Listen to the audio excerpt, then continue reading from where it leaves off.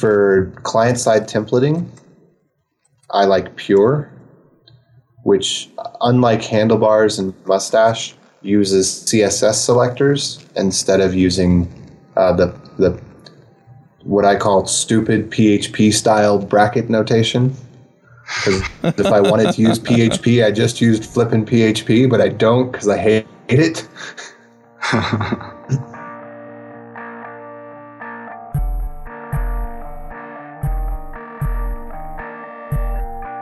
This episode is sponsored by Component One, makers of Widgmo.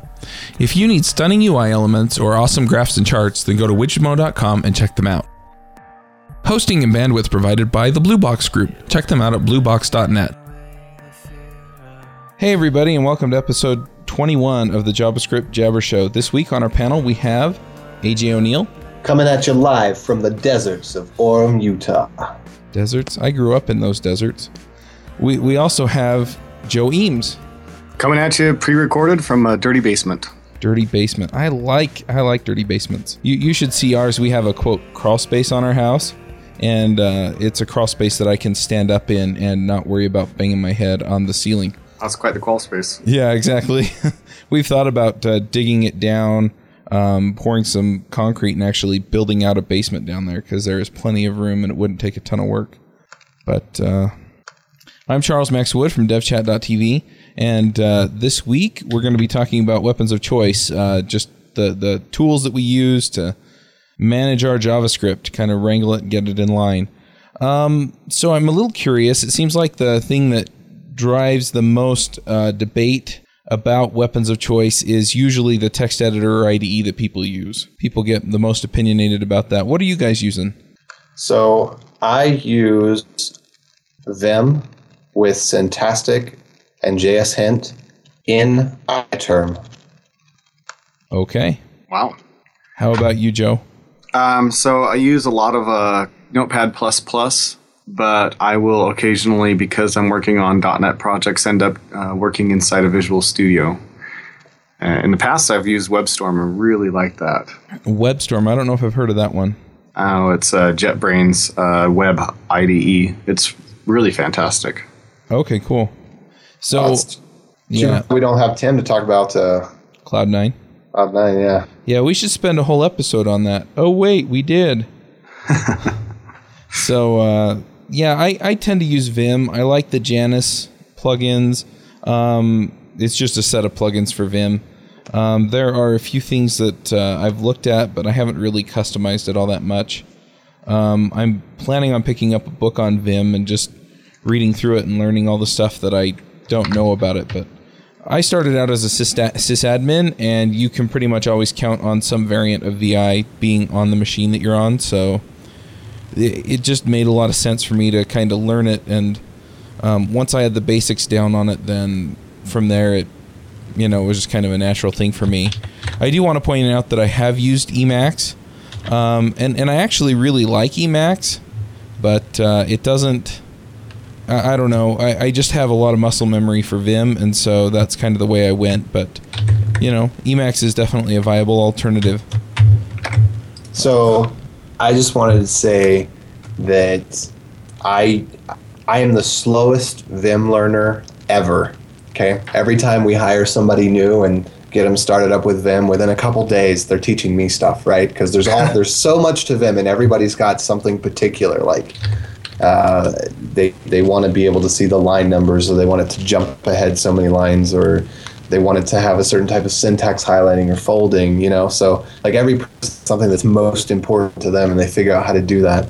And I found that like the very basics, just using HJKL, since I've started doing that, which took me like 2 years of using Vim to finally do that instead of the arrow keys, but a lot better for my wrists. Just an FYI. I always thought you were a little slow. Thanks, Chuck. So why don't you talk to us a little bit, Joe, about what maybe Visual Studio or WebStorm give you that some of these basic text editors don't, and then we can talk about some of the plugins that do some of the same things or something like that. Okay, so One of the things that really annoys me about using Visual Studio is I have yet to find a linter that works for Visual Studio. So that's a real big annoyance. So starting off with the drawbacks. But another thing you absolutely need if you're going to do JavaScript inside of Visual Studio is one of the plugins that will handle the outlining in JavaScript. You know, that's outlining and collapsing is just an absolute must, at least for me when I'm working. I can't deal without it. More than a screen height of code, and I need to have some outlining so I can collapse things up and notice that. So if you're working in Visual Studio and you don't have an outliner, that's and it's easy to find. Google for it.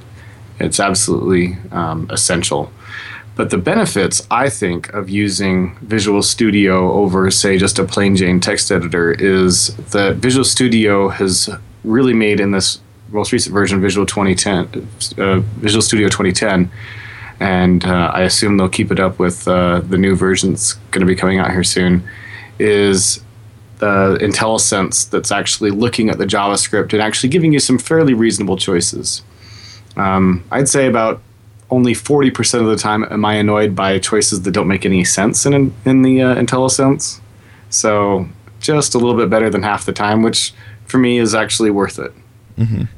And I like, it does a pretty good job looking at the JavaScript and understanding it and actually giving you choices. And then refactoring is another nice thing where you can change variable names and you can extract variables, and it's really nice to have access to those sorts of features, which is identical.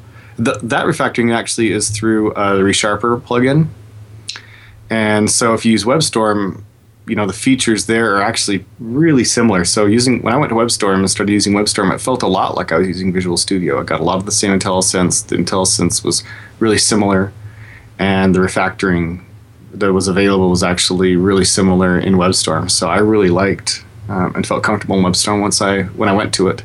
But I recently was watching some video of somebody doing some stuff in Angular with WebStorm, and after watching that, I realized I knew WebStorm like not at all. This guy had his WebStorm so well configured and set up, doing things I had no idea you could do in WebStorm. So I was really impressed with that, and made me want to go back and try WebStorm out again. So I was really impressed with that. So I think probably the one benefit is the IntelliSense and refactoring. I guess that's two benefits, right? Yeah, a lot of the IDEs have that kind of stuff. I know that JetBrains isn't ReSharper their C# editor. Yeah. And then they have RubyMine, which is their Ruby editor, and it has a lot of the same JavaScript, CoffeeScript stuff shipped with it. It has a lot of the same stuff, the refactoring stuff and the IntelliSense. And one thing I noticed is that in the past when I was trying to use it, it was actually a little bit slow. So if you were typing something out and it decided that it needed to do the IntelliSense to help you fill in whatever, your whole IDE would hang, and you'd have to wait until it figured out what all the possibilities were, and then it would give them to you. The nice thing is that now they fixed that, and so it's actually reasonably fast and works pretty well most of the time. So I've been pretty happy with what JetBrains has put out. It seems to me like JetBrains products are very cyclical. They'll come out with a version that's really slow. ReSharper's a plugin for Visual Studio, and so they come out with a version that's really slow, really dogging down Visual Studio, and then the next minor revision of it will speed it back up again. So it seems to me like even though they produce, in my opinion, some of the best developer tools out there, that they constantly have a problem with keeping performance up. Right. But at the same time, I mean, some of the stuff that they have is just awesome. So. Oh yeah, I would never do C# development without ReSharper. Never. Yeah. So you kind of have that. And AJ, you mentioned that you were using some kind of lint plugin for JavaScript. Yeah. So Syntastic is, I think you gotta have Pathogen installed for it, because with Vim, like, Pathogen is basically the module loader, because whatever they built in isn't modular enough for most people. So Syntastic is just something on GitHub where you basically git clone it, and then it goes into your Vim directory, and it automatically comes with a lot of stuff for different languages. And for JavaScript, if you have either JSHint or JSLint already installed, then as soon as you go to :W to save the file, it will refresh based on whatever options you have. So at the top of a file, you can put a block comment, so /* JSHint or JSLint, and then things like evil true if you want to allow eval, which you shouldn't, and I don't know why I even said that, or lax comma or lax break, so that you can do comma first if you do that style, or you can concatenate strings with the plus operator on multiple lines. So it knows, you give it some of these flags to tell it about your style, and those are found on the JSHint and the JSLint documentation. And then it gives you little red squigglies, like spelling error type squiggly things underneath of whatever lines have syntax errors on them or style errors on them, or in certain cases logic errors, like if I equals 0, for example, would be a logic error because it needs to be if I equals or equals 0. So stuff like that. And we've recently made it a policy that everybody should be using one of these types of tools here, because I can't tell you how many times I've opened up somebody else's code and found an error in their code that maybe hasn't yet affected us, but is just a really simple error that Syntactic plus JSHint will catch pretty quickly. And, awesome. So you're using JSHint at work? Yeah. Now, are there different variations on the different lints or linters or whatever? The different styles that they're linting for? So JSLint is very strict. Oh, wow. The page for it just got a major update. And, Crockford he's a very opinionated guy, and that's a great thing. It's always good to have a leader that's a strong leader rather than a weak leader. So some of his options are called things like stupidity. So if you ever use a sync function like read file sync in Node.js, if you don't have the stupidity option checked, then it will complain at you. The difference between JSLint and JSHint is the strictness of the linter. JSLint is exactly Crockford style. If you want your white space differently than his style, then either you have to go and make sure that option is explicitly unchecked, or last time I tried to do comma first, I couldn't do it in JSLint, and that's why I switched to JSHint. So they just have a different array of options for what's considered bad style or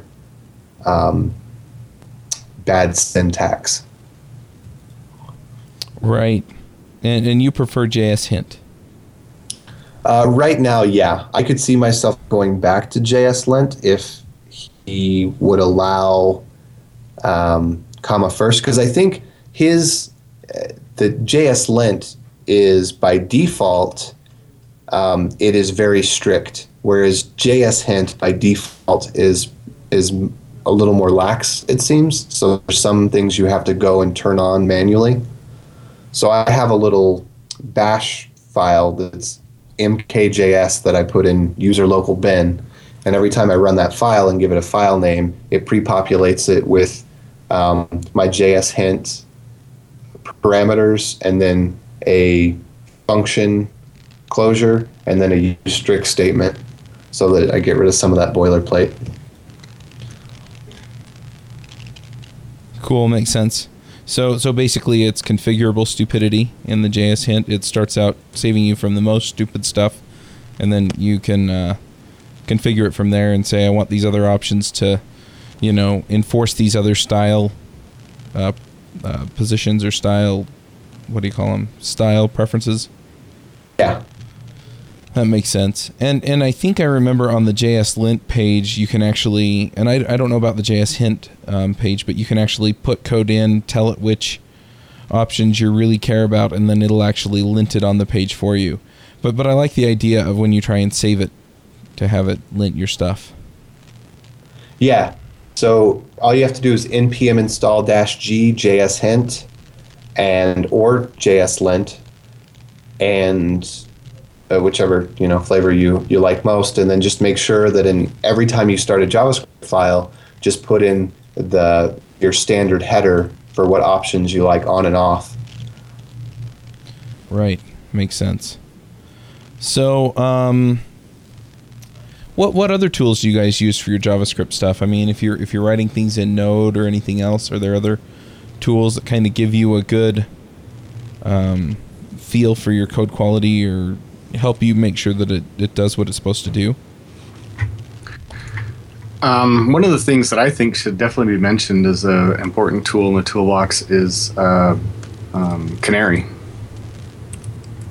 That's Chrome Canary, right? Yeah, Chrome Canary, absolutely. I mean, all the additional features that you get with it, the new stuff, that's an absolute must. I've recently been doing a lot more in Canary and really found a lot of benefit out of it. Yeah, I really like it too.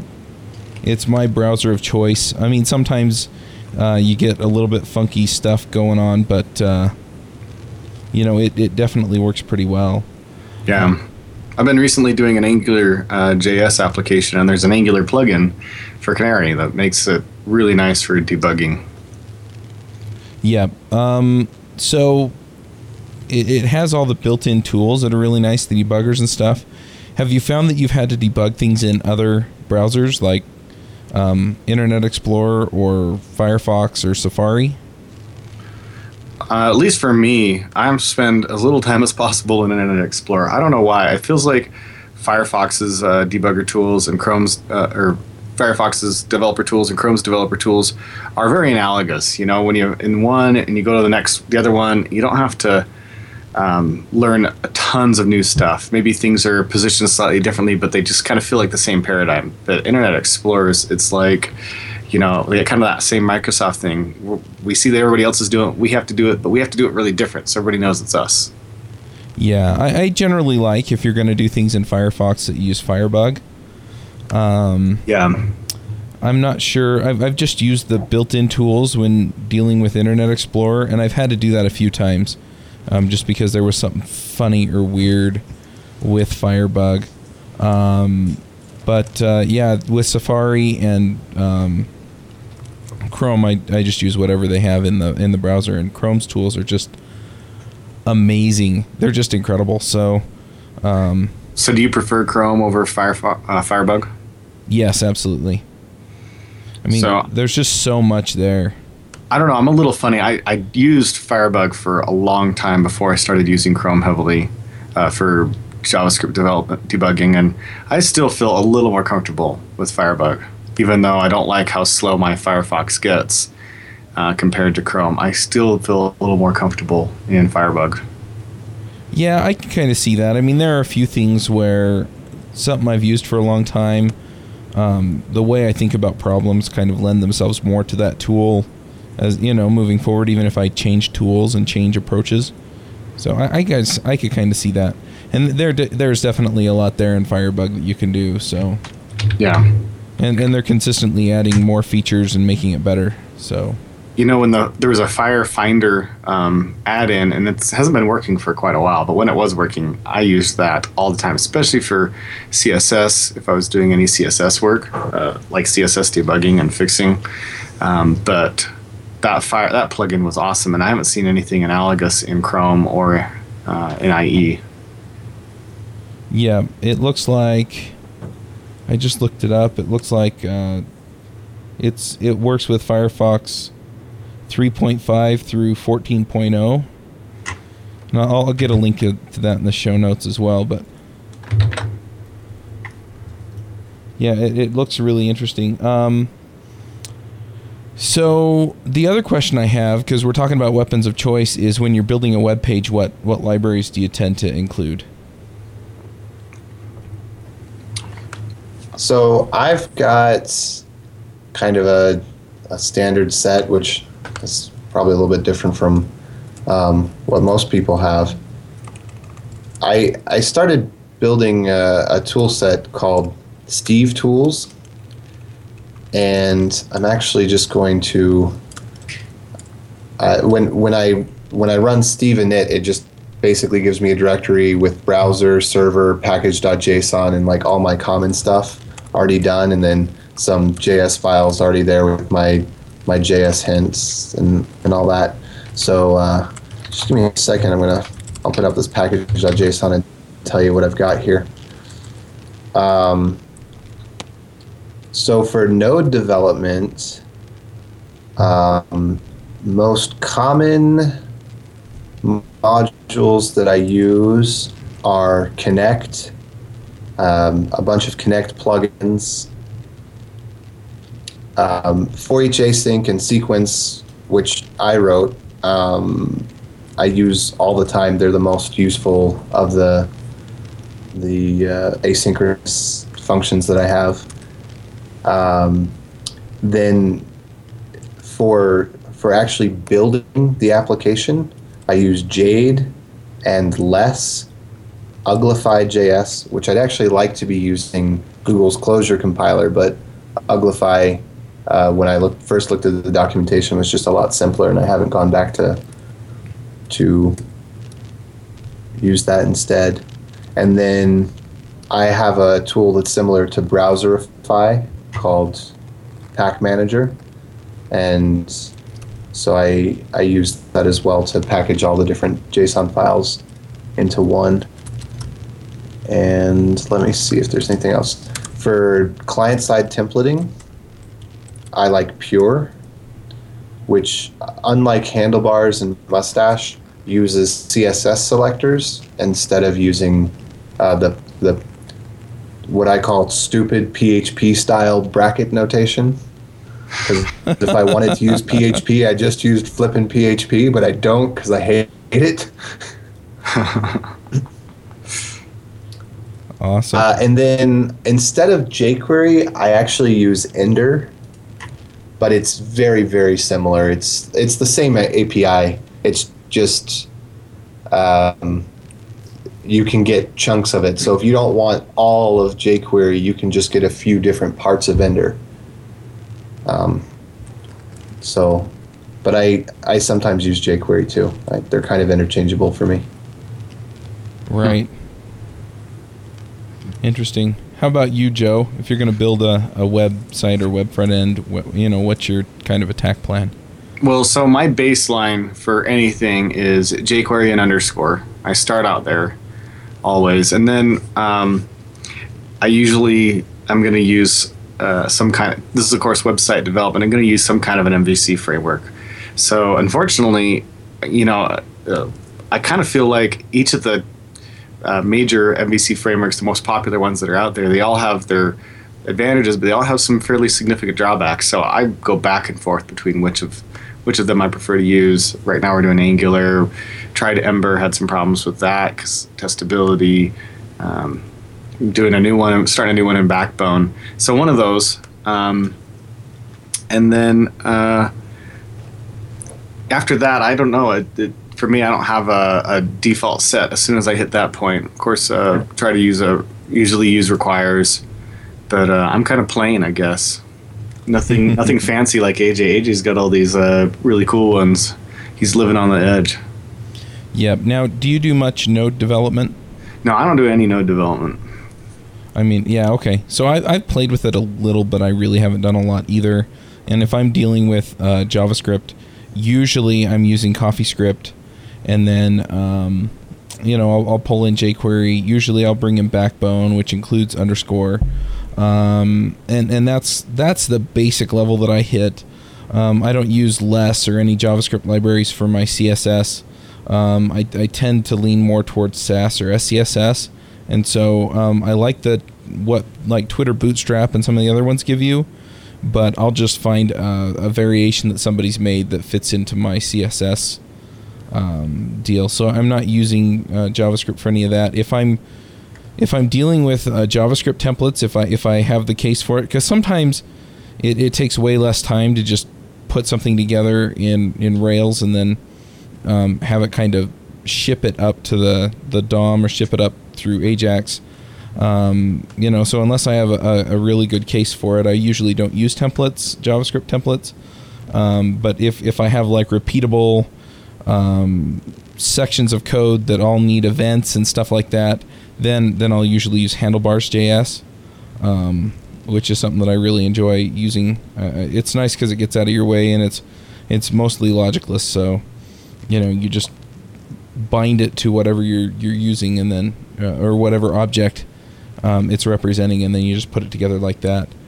But I really want to dig in and try some of the other frameworks like Knockout and Ember. I just haven't had the time. It's kind of tricky to figure all that out. But Backbone's kind of my weapon of choice when it comes to the MVC frameworks.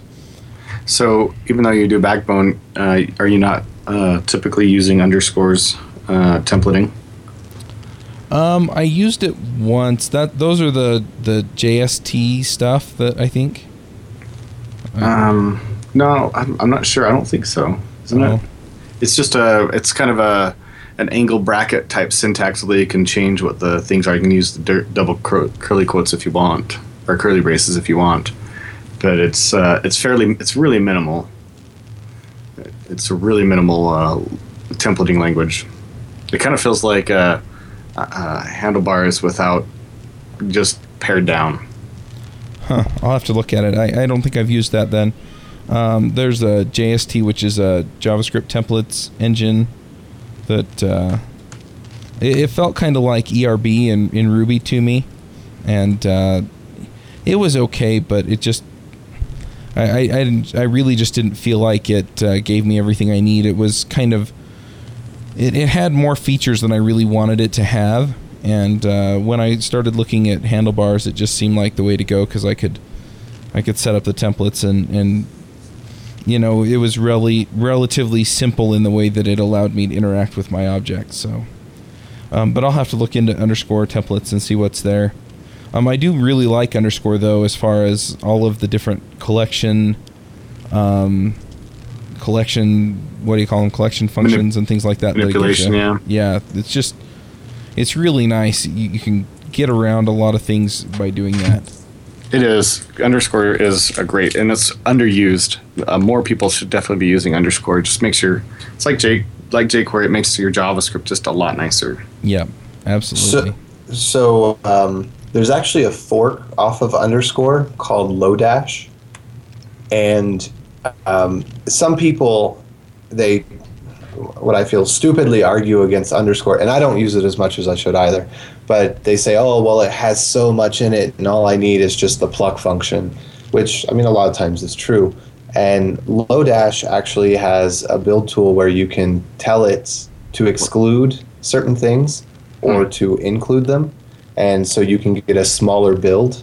And it also, I don't know, it's, what is it? John David Dalton? I think I got his name right. I met him once at the conference, but so he has got a personal vendetta or something against the underscore guy, and so he goes and he fixes all of the bugs. Any bug that shows up in underscore on the issues page, he fixes it, and then he puts it in Lodash, and then marks it on his site here. And Jeremy doesn't take any of his commits, from what I understand. So if he fixes a bug, Jeremy won't take it just on the fact that it's him. Oh, funny. That's too funny. So it's an interesting rivalry, but it looks like a pretty good alternative if you want something that can be a little bit lighter weight. Yeah. And that has all the bug fixes. So coming from the .NET world, I'm very used to, I've used LINQ for a long time, which is very similar actually to underscore. It's LINQ's a collection manipulation DSL, just like underscore is. And one of the things that I found surprising is how many features are kind of, I feel like, are missing from underscore that are available in Link, and nobody's bothered to put them in there. Things like, it has its like first function, so you can grab the first element of a list, but it doesn't take a filter inside of it, so that you can grab the first thing that matches a particular filter. Mm-hmm. Now, is Link a .NET library, or is it another JavaScript library? Link's a .NET library, so it's only available inside .NET. That's the LINQ? Yeah. Yep. So I think I started using underscore, and it's immediately felt natural to me as a .NET developer because it was so similar to Link. But then I'm like, okay, I'm going to do .first, I'm going to pass in a filter function, and it just didn't work because I was so used to it in Link, and I went to try to go and do it in underscore, and it didn't work. And they just felt like such analogous tools. Well, couldn't you do a .filter and then a .first? Yeah, you can. Which you can do the same thing in Link, but that's kind of the point. In Link, it's it actually fits right into the .first, and it just feels very natural. Well, do this. Go to the Lodash page, create an issue about it. Or better yet, go to the underscore page, create an issue about it, and then see it in Lodash a week later. Right. Oh, wow. I love these programmer rivalries. So something else you said, AJ, kind of brings us into another set of tools, and that's build tools. Just because you mentioned that you can customize, which parts of Lodash go into your build, so you can get a smaller build. What build tools do you guys use for your JavaScript? So I did want to make a note on less. That's CSS, but the reason that I go with less is because all you have to do is take a CSS file, rename it to .less, and then start progressively enhancing your CSS. So, question, AJ, what about Stylus? Stylus, I haven't used. I've heard talk about it, but sometimes it's just because the tool I come up with first is the tool I end up using. But I am open to hearing about it. Tell me about it. Well, I don't know tons about it. It's not available for Windows development, so you can't use it. But I was looking through. We had a project that just had crazy CSS, and we had to get a handle on it. And so I was looking at what alternatives are available for .NET, and Less is available, as is I can't remember the other one that's really popular besides Less. Sass? Sass, yep. Less, they're both available for .NET, but I saw Stylus when I was looking around and just read through their front page and their documentation where they were showing the features, and it was like, wow, it was like Less plus a whole bunch of stuff. It was what little bit I got out of it. It was really impressive, but it's just not available for .NET. This looks very similar to me to what Less is, except that they've combined Less with CoffeeScript, kind of. Huh. Yeah, to me it looks a lot like Sass, except there are a couple of minor differences. So it looks like it would be less compatible if you were doing Less and you started using Stylus. Just from these examples here, if you're not using any of the ninja features of Less, which I guess is kind of why you use Less. The reason I actually started using Less was just to lint the CSS to make sure it was valid, because somebody get in there and forget to add a bracket, and of course the browser doesn't tell you about an error that you have in your syntax and your CSS. It just keeps chugging along. So originally it was we used it as a lint tool for the CSS, not because of its features, and then we started using its features gradually. So something just occurred to me, which is kind of a little bit of backtrack, but with Lodash, Backbone requires underscore. Can you use Lodash instead? You should be able to. It's API compatible. Huh. That's really cool. Yeah, are the two namespace the same, though? Yeah. Well, they're just the underscore. Oh, okay. They're all off the underscore. So as long as they have the same API built off the underscore, then, yeah, that would work. Huh, interesting. But then you would have to use either the full Lodash library or at least the functions that Backbone depends on. So right, you'd have to figure out what Backbone depends on. So that I actually had another question, especially for you, AJ. It seems like you really like these tools that you gravitate towards the ones that allow you to pick and choose. Use a build for the library and pick and choose just the features that you want. Do you ever? I've seen a lot of that. Back in the day, I used YUI, which had that feature into it, and I didn't run into this at that time, but now it seems like I might more. Do you ever feel like you're in there using a tool and all of a sudden there's features that you want to use that you didn't include in the original build, going through and rebuilding it out to include the features that you want is just a hassle, so you end up not using some little feature that you might have used, and then might happen over and over and over again, and you didn't realize that if you'd done it from the beginning, just grab that feature in the first time you wanted it. I don't know. Do you ever get that situation? No, I don't really feel like it's a problem. I mean, the build process is just something I expect, because like a lot of people, they don't like build processes. The more work the build process has, the worse it is. But to me, the build process is justified by the benefits primarily of linting. We don't have any bad CSS because we use less. If there's a syntax error, it doesn't build. We don't have any HTML errors because we use Jade, which uses a CSS style syntax instead of a bracket syntax. So we use Jade that compiles to clean, valid HTML, so we don't have any errors there.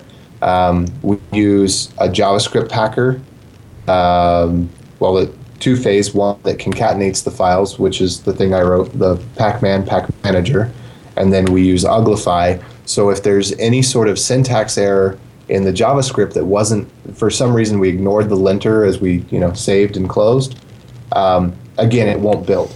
So I love having things not build if they don't work. So that's always more worth it to me than the convenience of not having to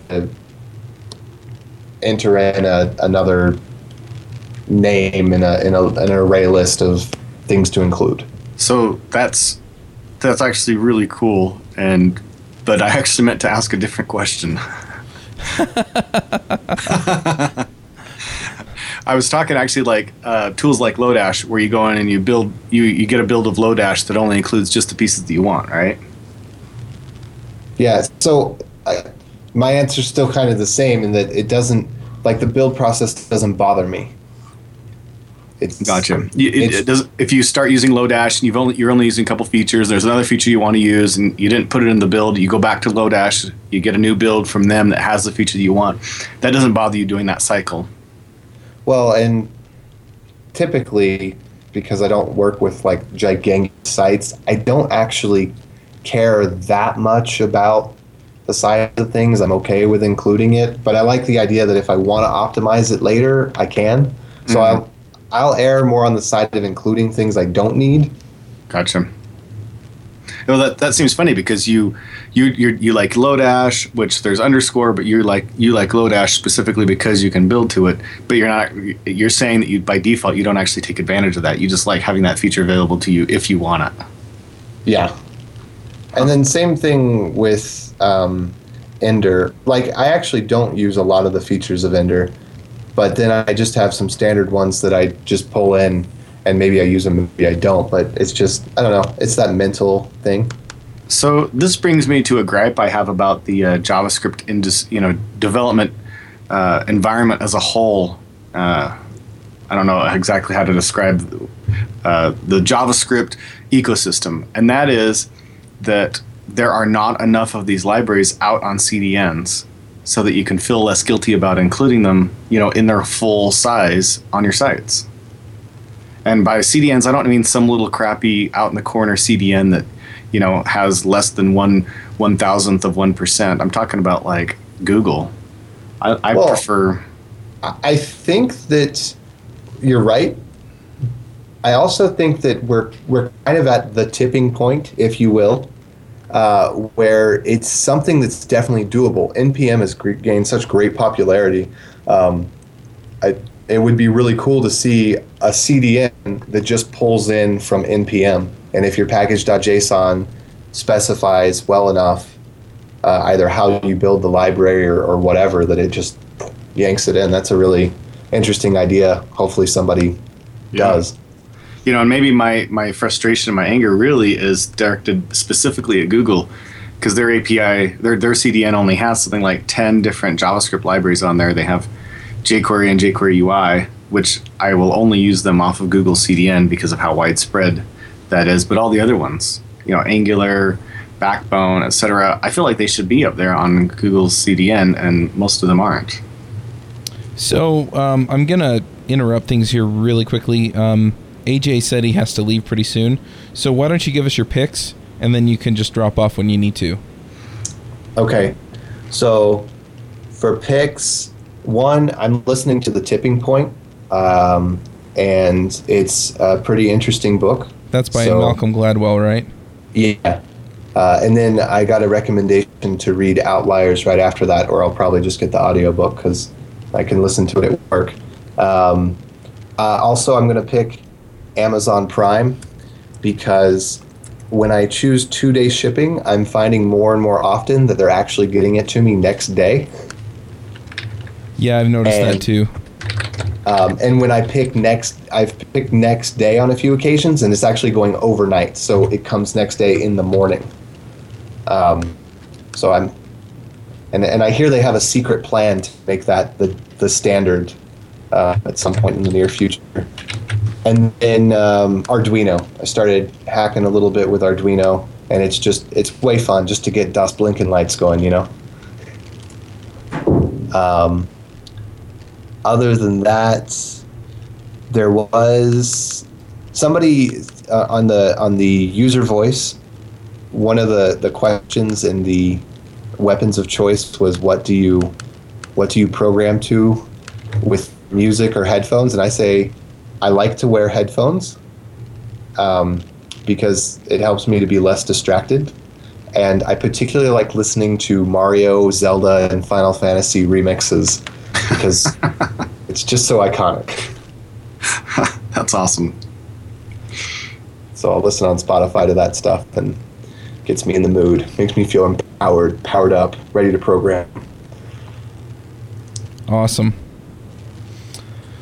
All right. Well,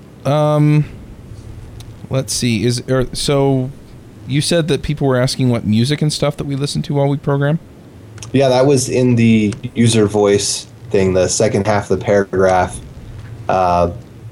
Abstract topics like merits of adjustable high desks, noise-canceling headphones, and your favorite playlists to code to. Okay, so let's talk about music for a minute then. Joe, do you listen to music or anything while you code? Yeah, so I've been contracting with Pluralsight for a couple of months, and they're a 100% pair shop. So I actually haven't been listening to music hardly at all for the last month and a half. But when I do code on my own and listen to music, I actually I can't remember whose pick it was a couple of weeks ago, but it was Russian Waves. It was probably Jameson's pick. Yeah. I can't remember the name of the band now, but I really like programming to them, programming to the Star Wars soundtrack. And then if it's not that, it's kind of like the heavy metal where I can't hear the lyrics and can't understand the lyrics. So I like that too. I like stuff that's a little bit more upbeat. So like even the Star Wars soundtrack will be just a little bit too slow, and I'll switch over to something a little bit more upbeat. It was Russian Circles. Russian Circles, there you go. Pick. So I'm a weirdo, and I don't actually listen to music all the time when I code. I actually listen to podcasts. So that is weird. Yeah, it's kind of funny because a lot of people are like, "Well, how can you listen to a podcast and code at the same time?" And I don't know. I just do, and so a lot of times I'm not like fully engaged listening. I'm just kind of letting it wash past me, and we kind of. I just kind of pick up things as I go. But yeah, I really enjoy the podcasts, and so there are quite a few of them that I listen to. Some of them are fun, some of them are informative, some of them are technical, and so it just, it's just kind of my thing, and that's what I do when I'm listening. And what I do is I actually have a pair of speakers that are sitting on my desk, and they're like $5 speakers. They're HP speakers. I'm not even sure where I got them. But I just plug my iPod into them, and then I have my iPod plugged into my computer, and then as I listen to a podcast, I'll just take it out of the playlist and put something else in. So yeah, so kind of weird there. If I'm out and about, then I just use the cheap earbuds that I got from Walmart, and so I just get the $10 earbuds. So because I'm pretty hard on stuff, and so if I destroy $10 earbuds, I don't cry over it. I just go get another pair. But sometimes I wind up going and working out in the at a restaurant or a cafe or something, and when I do that, I need the headphones so that I can listen to things and manage things that way. And so that's what I do. And then I just have an old white MacBook that I want to replace, that I use when I'm out and about. So I have a related confession to make then. Occasionally, I will actually watch soccer while I'm programming rather than listening to something else. I could see that. Yeah, it's kind of the same thing. It's not very action. There's not action all the time, so I can just let it wash over me. And then when something interesting happens, I can divert my attention. But I rarely do that, and I only do it when I'm doing certain types of programming. So if I start getting into the zone, I'll actually turn it off and turn music back on and really just code. But if I'm like doing configuration or something like that. Yeah, did you watch that devastating soccer match on Saturday? I did not. I was out of town. Thankfully, I didn't have to endure it. Oh, geez. Yeah, it got to the point where there was like 10 or 15 minutes left in regulation, and RSL was down by 5 goals, and I was just like, okay, I'm just going to skip along, and if somebody scores a goal, then I'll stop. Yeah, that was sad. It was pretty sad. And I'm not going to go into my opinions on some of the things that went down during that game. But anyway. Wrong podcast for that. Yes. But, yeah, I could definitely see that, coding to soccer. So, yeah, and then what were the other things that they were asking? As far as desks go, I mean, I've got this kind of... It's basically a cubicle that I work at in my house. It's in my house, which is kind of funny. A lot of people laugh because I really never worked in a cubicle until I was self-employed. But... anyway, I got a lot of desk space and stuff. I've been tempted to try a standing desk, but I never have. We talked a lot about this on the Ruby Freelancer show, and so if you want to kind of listen to that and hear us talk about our different configurations, you can do that. Some of the guys have standing desks and things and talk about what they like and don't like about it. Are any of them named Dwight Schrute? No. That seems like a Dwight Schrute thing. I love The Office. Oh my gosh. Yeah, didn't he have like the super mega desk or something where he took Jim's desk and Pam's desk and then put his desk on top of it and was standing up, working at his desk or something? I remember him standing up at one point. I don't remember the stacking the desks, but I do remember him standing up at one point. Yeah. So, yeah, all the antics on that show are just hilarious. If you've ever worked in an office environment, especially a dysfunctional one, that show is so funny. and I've worked in my share of dysfunctional ones. So I got to go right now, but just a note on that video game music real quick. Zelda Reorchestrated and ocr.rainwave.cc if you want to listen to good game music. Okay, cool. We'll get those into the show notes as well. Anyway, I don't know that there are any other things that we have to put in here. What do you use for continuous integration, Joe? So I mostly use TeamCity. I really feel like in a Windows environment, it's kind of best of breed. I can one thing to say for the 4 .NET developers out there listening to JavaScript Jabber.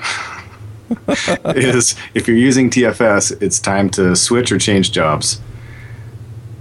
TFS? What's TFS? Yeah, that's Microsoft's CI server / testing framework / it's basically a superset of Visual Studio. Yeah, okay.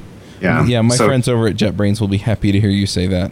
Yeah, definitely TeamCity. Jenkins, just a tiny bit with, but so I don't know too much about it. It seems like a really decent one, but I really like TeamCity. It's easy to go, and it's free for projects that are small, it's funny how big a project can be. Like I've worked at corporations that had like 30 developers, and still TeamCity's free edition was actually plenty for what we needed.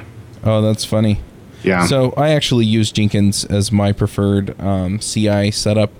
I've also used cruise control, which I'm trying to remember. I think Thoughtbot or somebody put that one out. Right. And cruise control is fine. It kind of expects you to do a little bit more setup than, say, something like Jenkins.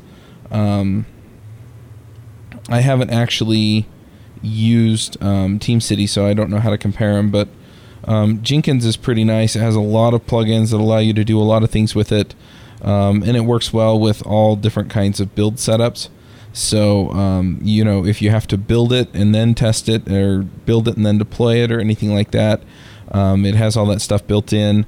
Most of what I'm testing with it is Ruby, and so, I just get all the Ruby plugins for Ruby and Rake and RSpec and stuff like that, and then just make it work that way.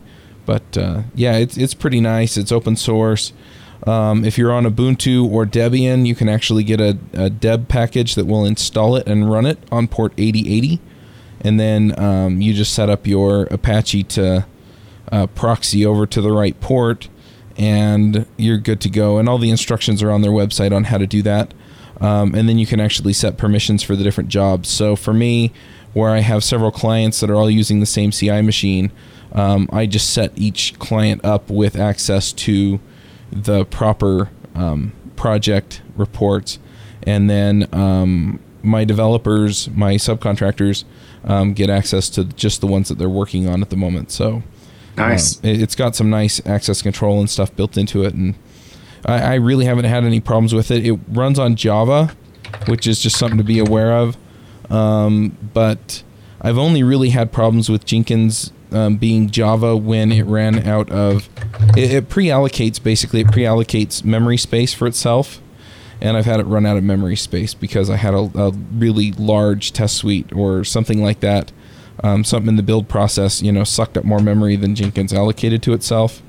And so what you do is you just give it different flags.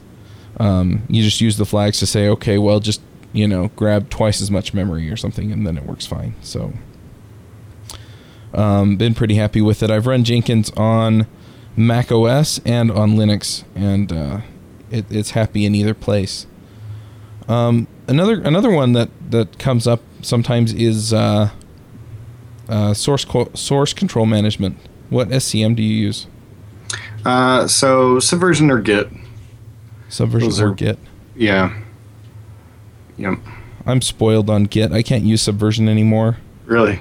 Yeah.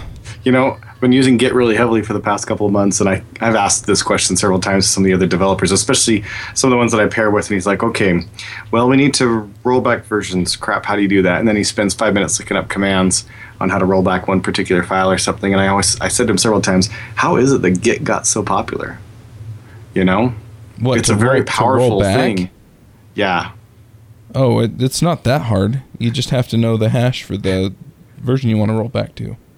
Yeah, I know. It's a lot. It's the easy things. I mean, these are people that have been using Git for a while too. Mm-hmm. It's easy commands, or if you don't use them a lot, are easy to lose because it's all command line. Yeah, there are different tools out there.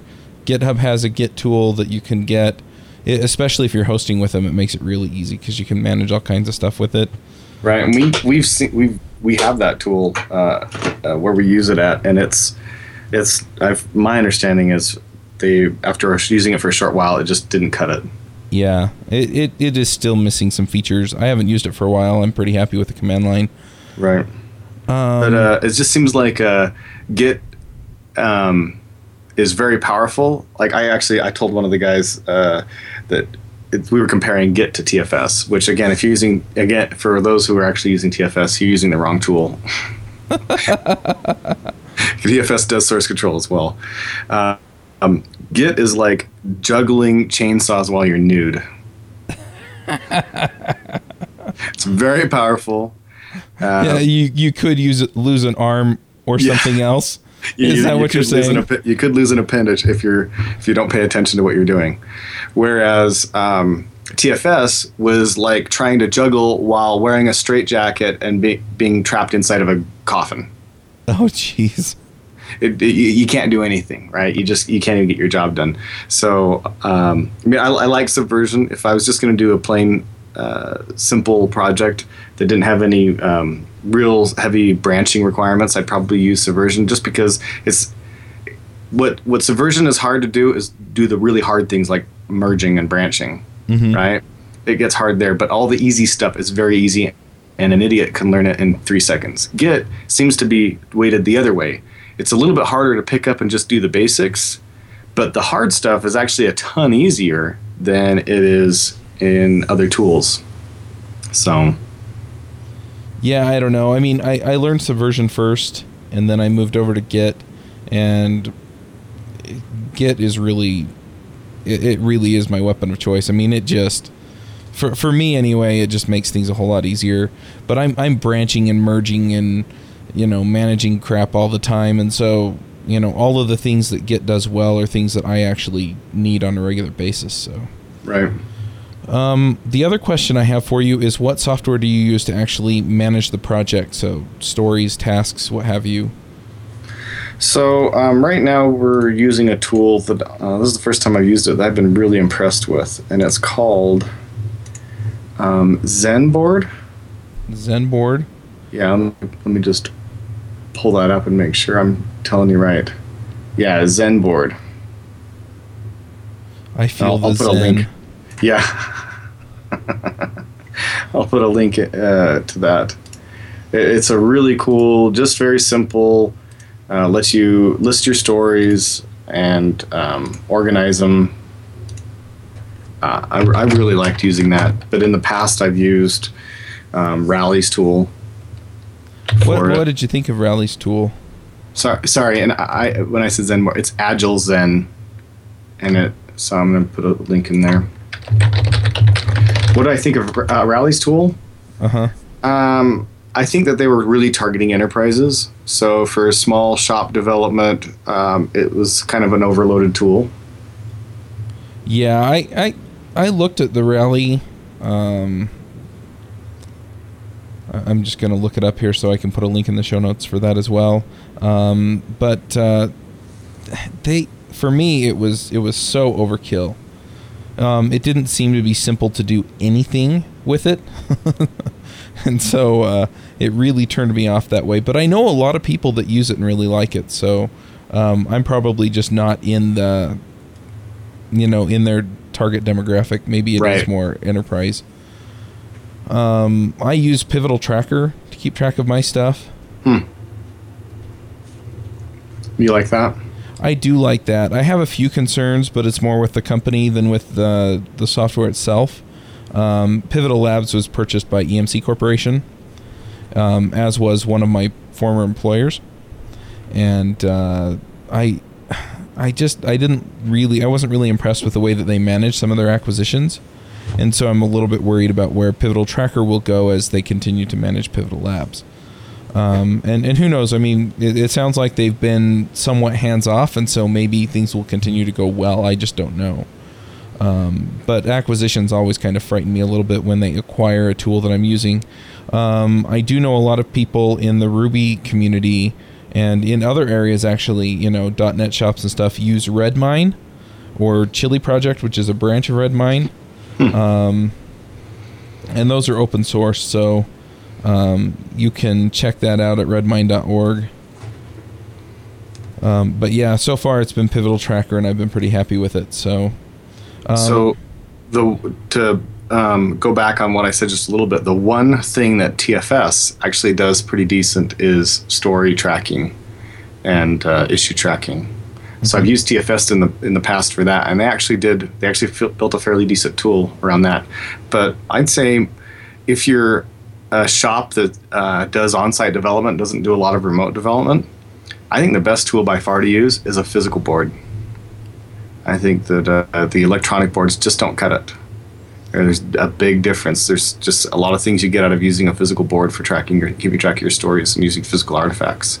And a lot of people overlook it because we're technologists and we look for technology to solve every problem that we got. And hey, what if I'm on the golf course and I really want to see the status of a story? So we need to have it in an electronic format that I can access on my phone. And we're kind of we're going after features we really don't need. Mm-hmm. I'd be happy if I could get a spreadsheet like program like Excel, which I've used a lot in the past to track tasks, just to do a little bit better job at keeping track of notes. Yeah. If it would do that, I'd use that for most of the development that I do, at least for small shop stuff. Couple, 3 guys. I would use something like that if I had to use an electronic tool. If not, I'd use a physical artifact, because there isn't a replacement for using physical boards and physical artifacts. You lose so much when you go to an electronic one. Right. So one other thing that I've used on different teams is having an IRC channel or an IRC chat or something like that. Have you used anything like that? So I've used Yammer. Kind of a similar vein at least, and Yammer is actually really awesome. I've really enjoyed Yammer and found a lot of benefit out of using that. I think Microsoft just bought it, didn't they? Yes, they just bought it. I really like Yammer as well. Hopefully, like I said, it's the same thing with acquisitions, kind of, makes me worry a little bit, but, hopefully things stay going the right direction with Yammer. So. Right. Yeah, and I've benefited a lot from using Yammer. Tried to get it into some other shops that were doing some offshore development to kind of increase the communication channels. So I really felt like Yammer was a big value and a big win. Yeah, it was funny because I looked at them when pretty early on in their starting development, and they were more of a Twitter type clone.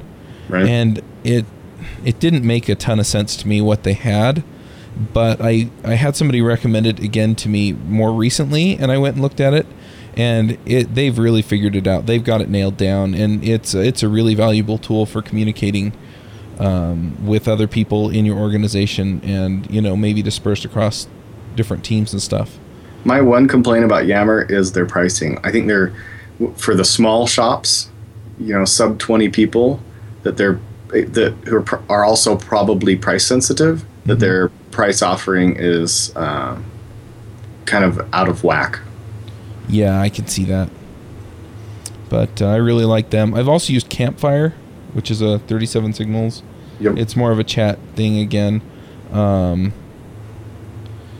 But it's really kind of a cool tool, and you can get bots to put in the different channels, and and you can get different information out of them, things like that. And so I know that that GitHub uses one that they wrote called Hubot that again just provides them with a lot of information, and they've actually hooked up some Arduino boards to their office door and stuff, and so you can tell Hubot to open the door, and it'll open the door, and things like that. But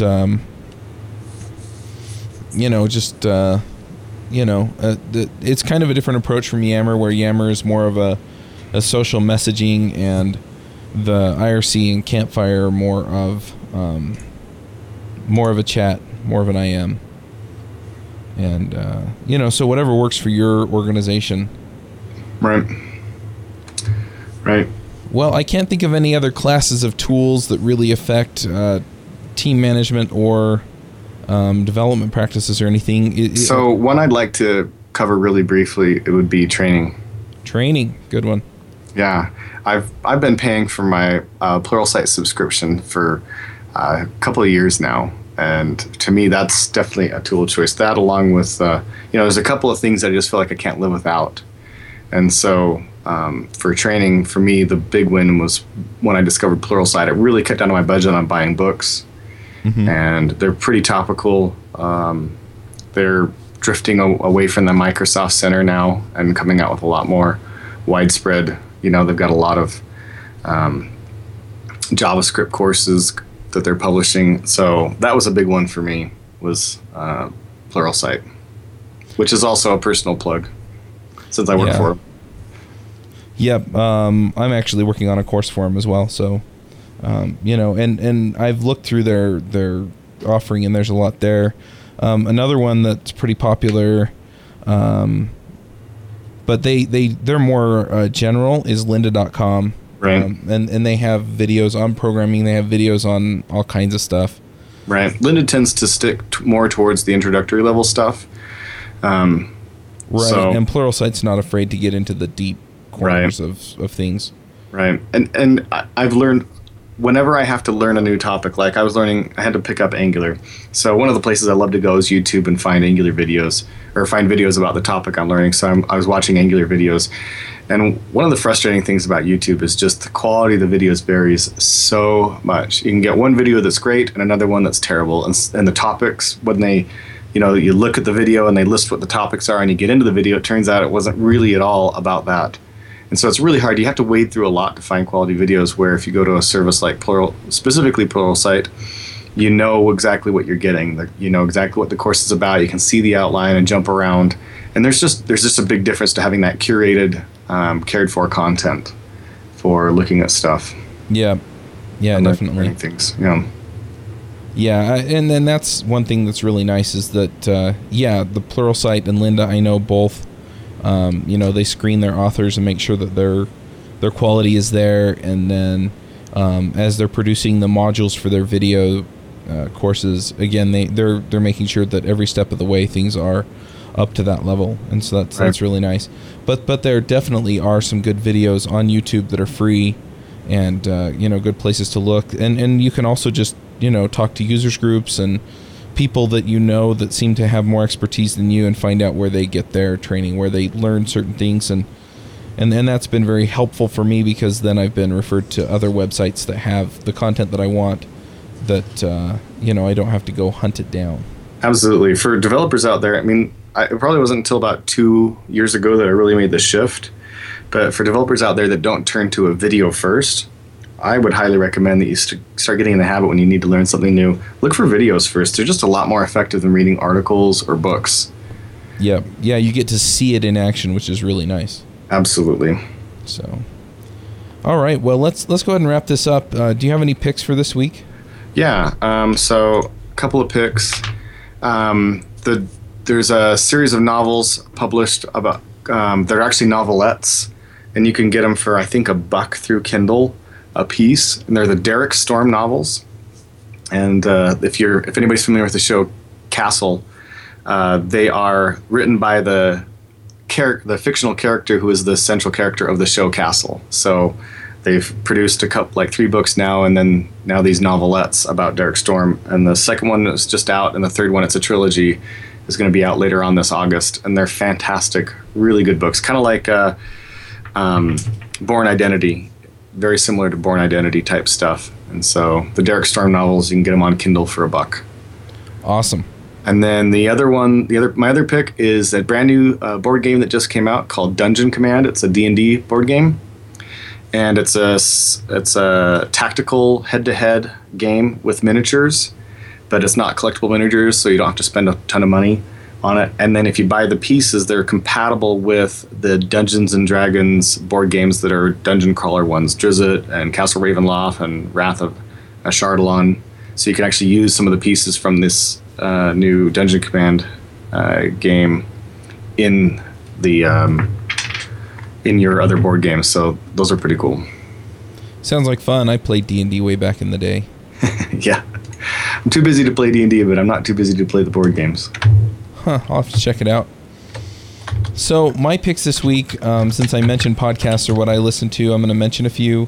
One of them is the Wide Teams podcast, and it's put out by Avdi Grimm. He's actually on the Ruby Rogues podcast.